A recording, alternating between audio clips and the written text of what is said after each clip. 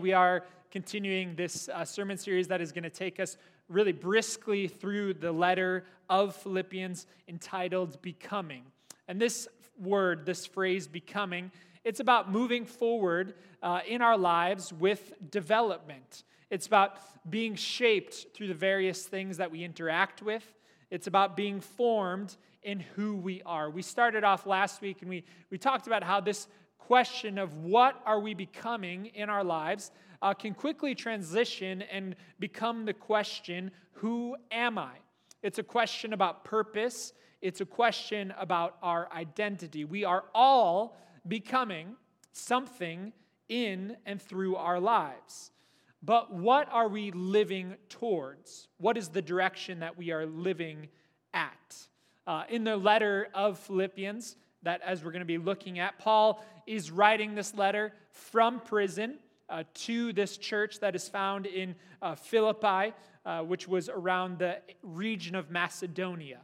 And even though Paul, in his imprisonment, is suffering, even though he is writing from a place of hardship, he writes this letter with a tone of encouragement, spurring on this church to continue to become a people of and in Christ. And so the encouragement that we find in our pursuit of trying to live a life of becoming a person of and in Christ is that our lives in Christ find ourselves in God's greater, larger story. And we are invited to live within this story. In fact, we are found to be invited to engage with God's greater purpose for our life. Paul is writing with this aim to this church to help them see this grander perspective of their lives. And so the question we are faced is, what is our perception in life? In a sense, what is our perception of a good life? In each of our minds, we all have this image of what we perceive to be a good life, a life that we are longing to live towards. We perceive what we think of this good or this centered life, but the question is our perception of this good life right? Are we comparing ourselves to the right thing? The other week, my wife Brooke and I were hanging some new things on our wall, some pictures and fixtures to spruce up our house. And as Brooke held one of these items on the wall, she asked, "Does this look centered? Does this look straight and level?" And as I stood there, I compared the item that she was holding with the line of the edge of the wall. And in my mind, I thought it could go up on the right a little bit. And so we changed positions, and as I held it, Brooke was looking at it, and she was comparing this item to the other items that have already been hung on the wall. And so she thought, no, it needs to go up on the left. And we went back and forth, and what we realized is that we were each comparing, whether it was centered or level, two different things. And so in our mind, we came away with different perspectives. So in order to get things right, or as right as they can be in a house that is already slanted as is, I ran down and got my leveler, and we found what actual was level on our wall. In order to get our perspective, we needed the right tool. And I think of this image, and I ask you in your lives, what are you comparing your life? What are you measuring your life up to? Do you hold your life and compare it to the cultural expectations that are communicated around you? My life has to look like what's in, like what's accepted right now. Do you compare your life to how your neighbors are living? Look at what they are doing. We should do something like that. Do you compare your life to influencers or companies that post these pictures of a perceived good life? Look at how happy they are. Look at how successful they are. Or do you compare your life to what you had expected, what you had hoped your life to turn out like? I had always hoped it would have looked like this. What are you comparing your life to? All too often, we compare our lives to all of these various things, and they influence us. They influence our direction of living. They influence our action. But we never seem to measure up to them. our life doesn't seem to look like what we are comparing ourselves to. We are centering our life compared to the wrong things. We need a better example. We need a better and more exact tool. Paul directs us in this passage to center our lives, not on this hope of life being calm, not on this pursuit of peace in the now, but he directs us that no matter what is happening in our lives, we are to center our lives with this purpose and this drivenness of living out our lives for the gospel of Jesus Christ. My sermon title today is A Centered Life. And the question that I want you to ask yourself is, what are you comparing your life to? When you hold up your life, what is it that you are trying to live in an example of? Who are you comparing? What are you comparing your life to?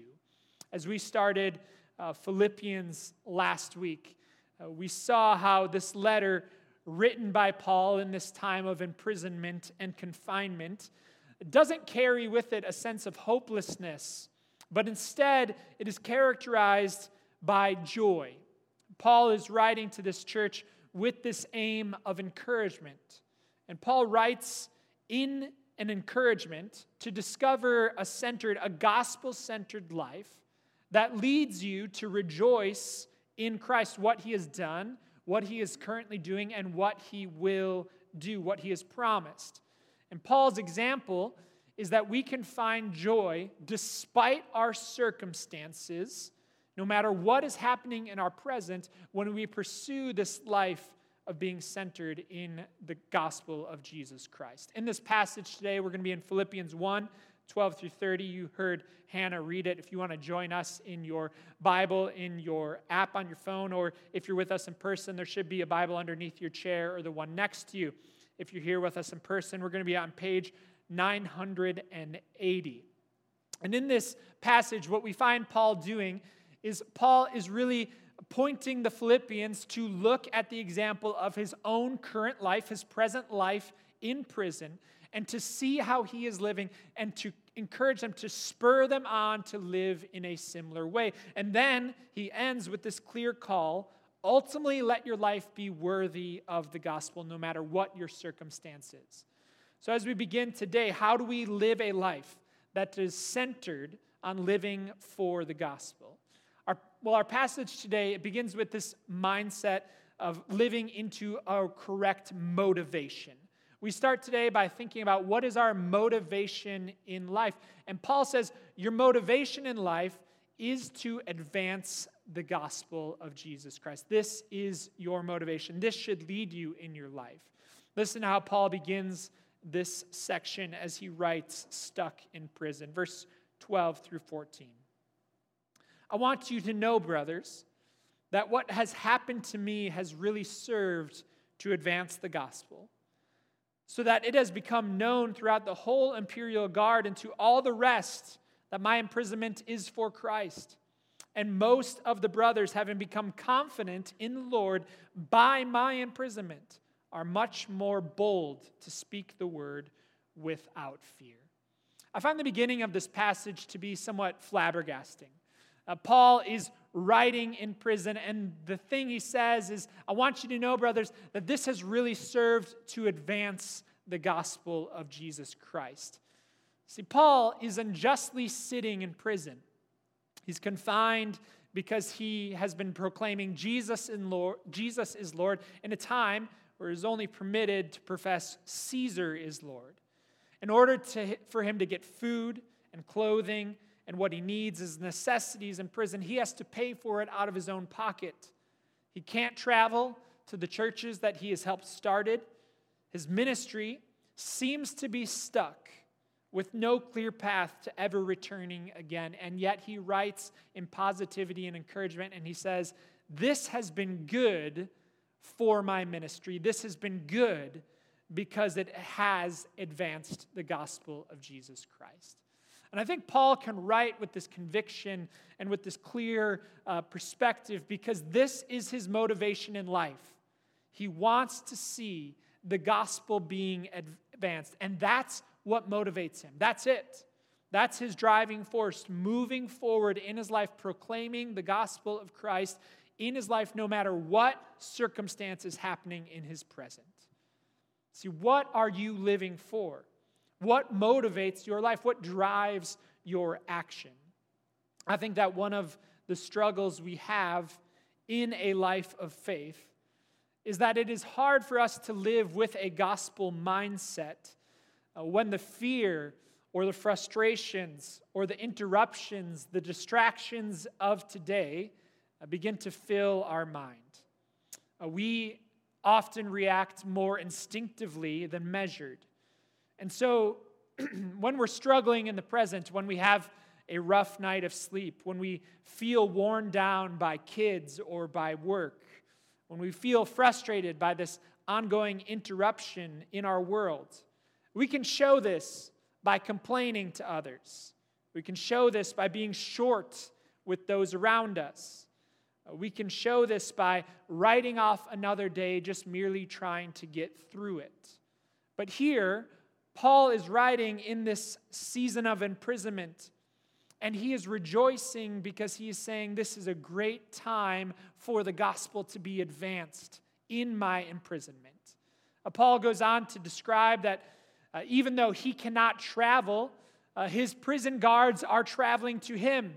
And he sees this as an amazing opportunity, and so he uses this time to talk about the power of Jesus, the power of the gospel, and how this is seeping into the prison guards' hearts, and it is changing their lives.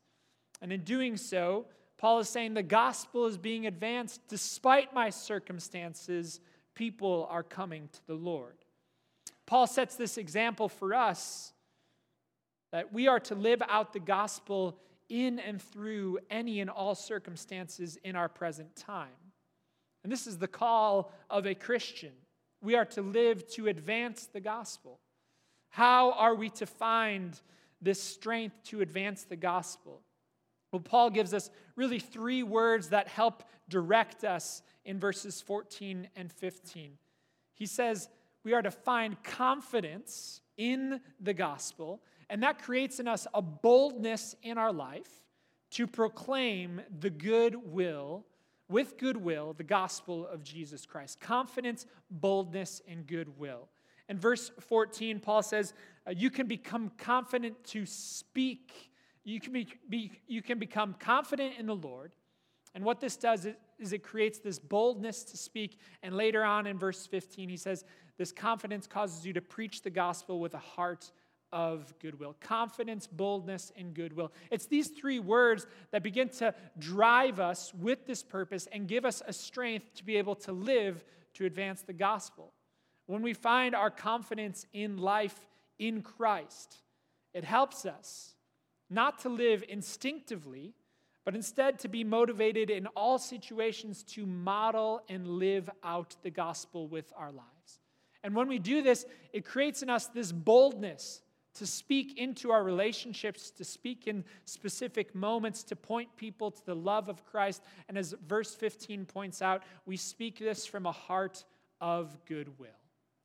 Paul, in his encouragement, is saying, let the advancement of the gospel of Jesus Christ motivate your life to live in such a way that it keeps you moving in confidence and boldness, advancing the gospel no matter what. Last week, like many of you on Sunday night, our household was watching the Super Bowl. And there was a play that caught my attention more than any other. It was a goal line play. There's a part in football where you can get the football all the way 1 yard from the goal line. And if you don't cross that line, it means nothing. You could have come all this way, but if you don't cross the line, it could mean nothing at all. So in the Super Bowl, the Tampa Bay Buccaneers had the ball, and they gave it to their running back. They were 1 yard away from the goal line, and the running back ran as fast as he can. In this picture, you can see he's in the middle of this scrum. His own players are pushing him forward, but the team in the red is pushing against him. And even though he tried and his team was pushing, he didn't make it across. And so the play was meaningless. He had done all of this energy, but he didn't cross the line. I thought of this image because I thought that in our lives with the gospel, if we aren't selling ourselves out, we can't get across the line. If we don't try our hardest, we're not going to proceed to advance the gospel. We have to sell our lives out for this. It has to become the core of our lives, the core of why we live. And what it does is it takes all of you, it takes those around you to push you forward, because the hesitations, the resistance, the roadblocks are fierce. If we aren't selling ourselves out solely for this, we won't find the advancement. The motivation to advance the gospel has to become the fulcrum of our lives. I think we get stuck in our lives when we compare ourselves, our lives to other people, when we compare our life to the goals that we have, when we compare our life to the aspirations that we long for. But we need to compare our lives by asking this question: through my life, through this, through whatever you're doing, through this, am I advancing the gospel of Christ? Through my job, am I working in such a way that advances the gospel of Christ? Through my relationships, am I living in such a way that advances the gospel of Christ? Through my parenting, am I modeling a life that advances the gospel of Christ? Verse 14, Paul says this. He says, most of the brothers have become confident in the Lord by my imprisonment, and they are much more bold to speak the word without fear. And confidence that leads to boldness causes us to live our lives not with fear holding us back in resistance, but emerging past this fear. I think in this passage we begin to see this difference between endurance versus perseverance. To endure something is to just merely make it by. We endure moments of hardship by doing the very least we can to survive the moment. But Paul is writing instead that we are to persevere. To persevere is to find purpose. It's to live with this motivation, not to merely make it by, but to strive and abide through our hardships in a life that looks to find our fulfillment in Christ. We need to let the gospel become the driving force of our lives, because it leads us not to just endure, but to persevere with boldness and confidence, speaking the gospel in goodwill. Verse 18 says, what then? Only that in every way, whether in pretense or in truth, Christ is proclaimed, and in that I rejoice. Paul's joy comes from the gospel being proclaimed. In every way, Christ is proclaimed, and this is our motivation in life. We live a gospel-centered life when we have this motivation. Second, we live a gospel-centered life when we find our identity by honoring Christ in all things. It has to become who we are. Are we honoring Christ in all things in our life? Paul continues in this passage. He pivots on topics a little bit, but listen to verses 18 through 20. He says, yes, and I will rejoice. For I know that through your prayers and the help of the Spirit of Jesus Christ, that this will turn out for my deliverance, as it is my eager expectation and hope that I will not at all be ashamed, but with full courage now, as always, Christ will be honored in my body, whether by life or by death. Again, we find this word joy or rejoice. It's used 16 times throughout this letter. It's what characterizes Paul's aim for this people. And Paul is writing with encouragement, and he presses forward in them to live a life of courage, to live a life that isn't ashamed but is found encouraged by honoring Christ in our lives. And then what Paul does is he begins to set up this dichotomy between life and by death, whether by life or by death. Listen how he continues. He says this in verses 21 through 22. He says, for to me, to live is Christ, but to die is gain. If I am to live in the flesh, that means fruitful labor for me. Yet which shall I choose? I cannot tell. Paul has remarked about his motivation for his life. But then we see this revealing of how he finds his identity in the gospel, whether in life or by death. And in this comparison between life and death, we see a difference, but we see a unity in them. Paul says that if he is to live, his whole life is to be geared around the gospel of Jesus Christ. But if he is to die, it's gain because he will find life eternal with Christ. And what we see here in Paul's thinking is this identity marker that for Paul, Christ is in all things, whether in his life or in his death. And in prison, Paul is openly pondering that if he makes it through this and he keeps on living, his life will be centered solely on the gospel of Christ. Yet if he faces death for his penalty and his charge, this would lead him to gain of life eternal with Christ. And it's this image that we have to ask ourselves, what are you living for? What are you living towards? The dichotomy in this image that Paul presents is what speaks to us in our future, yet also in our present. Paul is saying that if I die, my life is with Christ forever. So this is gain. But if I live now in the present, well, I too am as to live for Christ right now. Paul presents to us this balance we need to find in our lives of not living solely towards the future, not living solely towards the present, but living towards the future in the present moment. We need to find this right balance of the future and the present in our lives. Last year in our house, we had all kinds of appliance issues come up. And one problem we had was with our washing machine. It had various problems. But often what would happen is the problems in the machine would cause our washing machine to grow unbalanced. And so we would start a load and you'd go upstairs and it sounded like the foundation of our entire house was shaking. And you would walk down and you would see the washing machine going from side to side because it was not correctly centered. It wasn't balanced. It had no stability underneath it. See, if our faith and our lives become unbalanced, we don't have this centered view on the future and on the present. Because if we lean too far towards living towards the future, then we begin to write off and minimize the present. Oh, I know things are hard, but I'm only living towards this end. I've said my prayer. My life is saved. I can't wait to have this future with Christ. Who cares about the present? If we focus solely on the present, then our problems in the now become so enlarged, they overtake us and we lose hope of the future because everything seems so urgent right now today.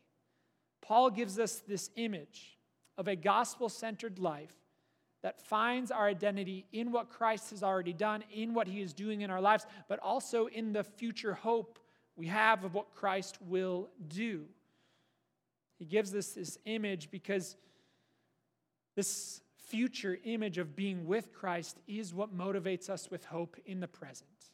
And in the present, we don't just write off what we're going through, but it's the future hope that spurs us on to persevere what we are going through. And I think that this is so important for us to hear in this moment.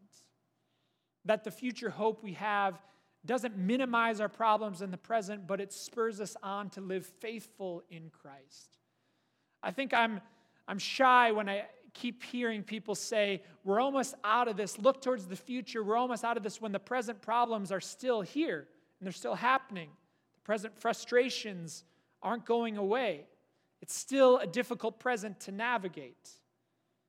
Paul gives us this vision of not looking towards the future with disregard to the present, but letting the future hope spur us on in our present to live for Christ. Verse 23 in the New Living Translation, which Hannah read, says, I'm torn between two desires. I long to go be with Christ, which would be better for me. But for your sake, it is better that I continue to live. When our identity is grounded in Christ, we face our present by looking into our future hope, not letting it minimize our hardships, but letting it guide us through that present pain. I've been reading lately this book about grief. It's called Prayer in the Night by author Tish Harrison Warren. And she writes this. She says, when we are drowning in the present, we need a lifeline. And our lifeline in grief cannot be mere optimism that maybe our circumstances will improve, because we know that might not be true. We need practices that don't simply palliate our fears or our pain, but that they teach us to walk with God in the crucible of our own fragility. When our identity is rooted in Christ,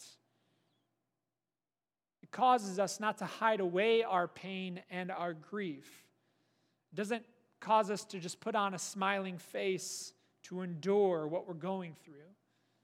But what it does is it pushes us to persevere by navigating our grief in the present moment, trusting that God is leading us to the future that He has for us. Verses 25 through 26, Paul says, convinced of this, I know that I will remain, and I will continue with you all for your progress and your joy in the faith, so that in me you may have ample cause to glory in Christ Jesus. We are motivated to advance the gospel. We find our identity by revealing the gospel in all ways, in life and in death. Lastly, we see that if we are to live a gospel-centered life, we need to find our value, we need to find our worth in the gospel. Are we living worthy of the gospel of Jesus Christ? Listen to verse 27. Only let your manner of life be worthy of the gospel of Christ, so that whether I come and see you or am absent, I may hear that you are standing firm in one spirit, with one mind, striving side by side for the faith of the gospel. Paul moves from his own life as an example, and he begins to cause the Philippians to ponder their own life. Are they living in a manner worthy of the gospel of Christ? This word manner is talking about your conduct. In Greek, it really is talking about being a citizen. The New Living Translation says we are to live as citizens of heaven. And so the mindset we get in this passage is our conduct, is our citizenship in life being led and lived as being worthy of the gospel. Worthiness is about placing value on something, to deem it valuable, to deem it worth it. See, are you living your life in a manner that is worthy of the gospel of Christ? Pastor Matt Chandler says this. He says, for Paul, this word means ascribing worth. And when he commands others to live in a worthy way, he means we should live it in such a way that shows what we believe is of supreme worth. For Christians, it means living in such a way that Jesus is seen as big, that Jesus is seen as glorious. In order to live a gospel-centered life, it means that we have to resist the urge of trying to put our lives in different compartments. We can't live with this mindset of saying, I live one way at work, I live this way at home, I live this way at church. We can't splice and separate our lives. Everything in our life has to find its grounding founded on the gospel of Jesus Christ. See, are you finding your value, your worthiness in life by conducting your life in such a way that communicates the worthiness of the gospel of Christ? How do we do this?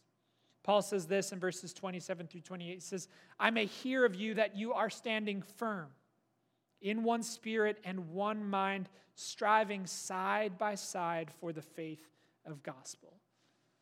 To live out the gospel in our life means we have to stand firm in one spirit and one mind, striving side by side together in the faith, in the gospel. See, does the gospel ground your life? Does it cause you to stand firm and stand in one spirit with one another? We need to find our grounding, our foundation in life by standing firm on what Christ has already done. A couple Sundays ago when we had the big snowfall here, Before church, we were outside clearing snow on the sidewalk. And as we were doing so, we saw a car get stuck in the middle of Wellington.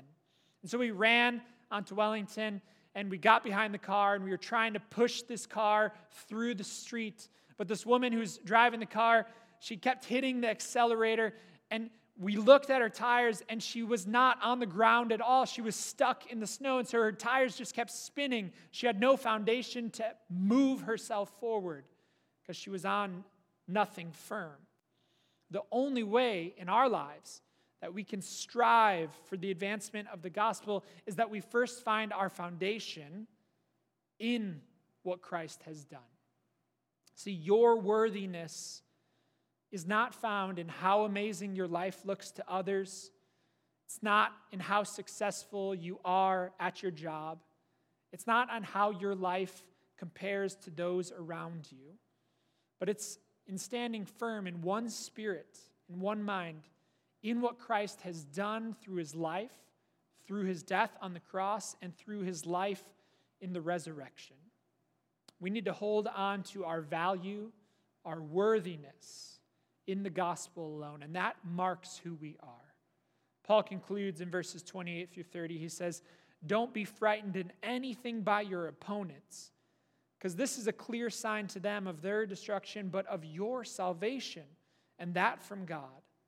For it has been granted to you that for the sake of Christ, you should not only believe in him, but you also will suffer for his sake, engaged in the same conflict you saw that I had, and now hear that I still have." See, Paul is saying your drivenness in life, your value in the gospel, is not found in the outcome of your situation, not in how good your life is. You will face hardships, or as Paul did, you might face sufferings. But that's not what gives you your viewpoint of worth. It's found in the salvation that comes by Christ alone, which leads you out of fear and into faith. See, don't compare your life to what others are doing. Don't try to keep up. Don't compare your life to how things are going in the present moment. Compare your life to your value in the gospel, finding yourself in God's greater story. Tish Harrison Warren, in her book Prayer in the Night, remarks this way. She says, "The story of the gospel is not a mere mantra. It's not a relic of history. It's alive and ongoing. Our hope in sorrow is not something that we carry around as a brute fact or worse, a pat answer, but we discover our own small lives and stories in the larger story of God and his church." And that's the hope that leads us through the present, discovering this reality that becomes yours when in faith you confess and you find your life hidden in what Christ has done, awakened and alive in resurrection, living worthy, alive in God's story. That is the hope that drives our life. That is what leads us to center our lives on Christ alone. Stand with me.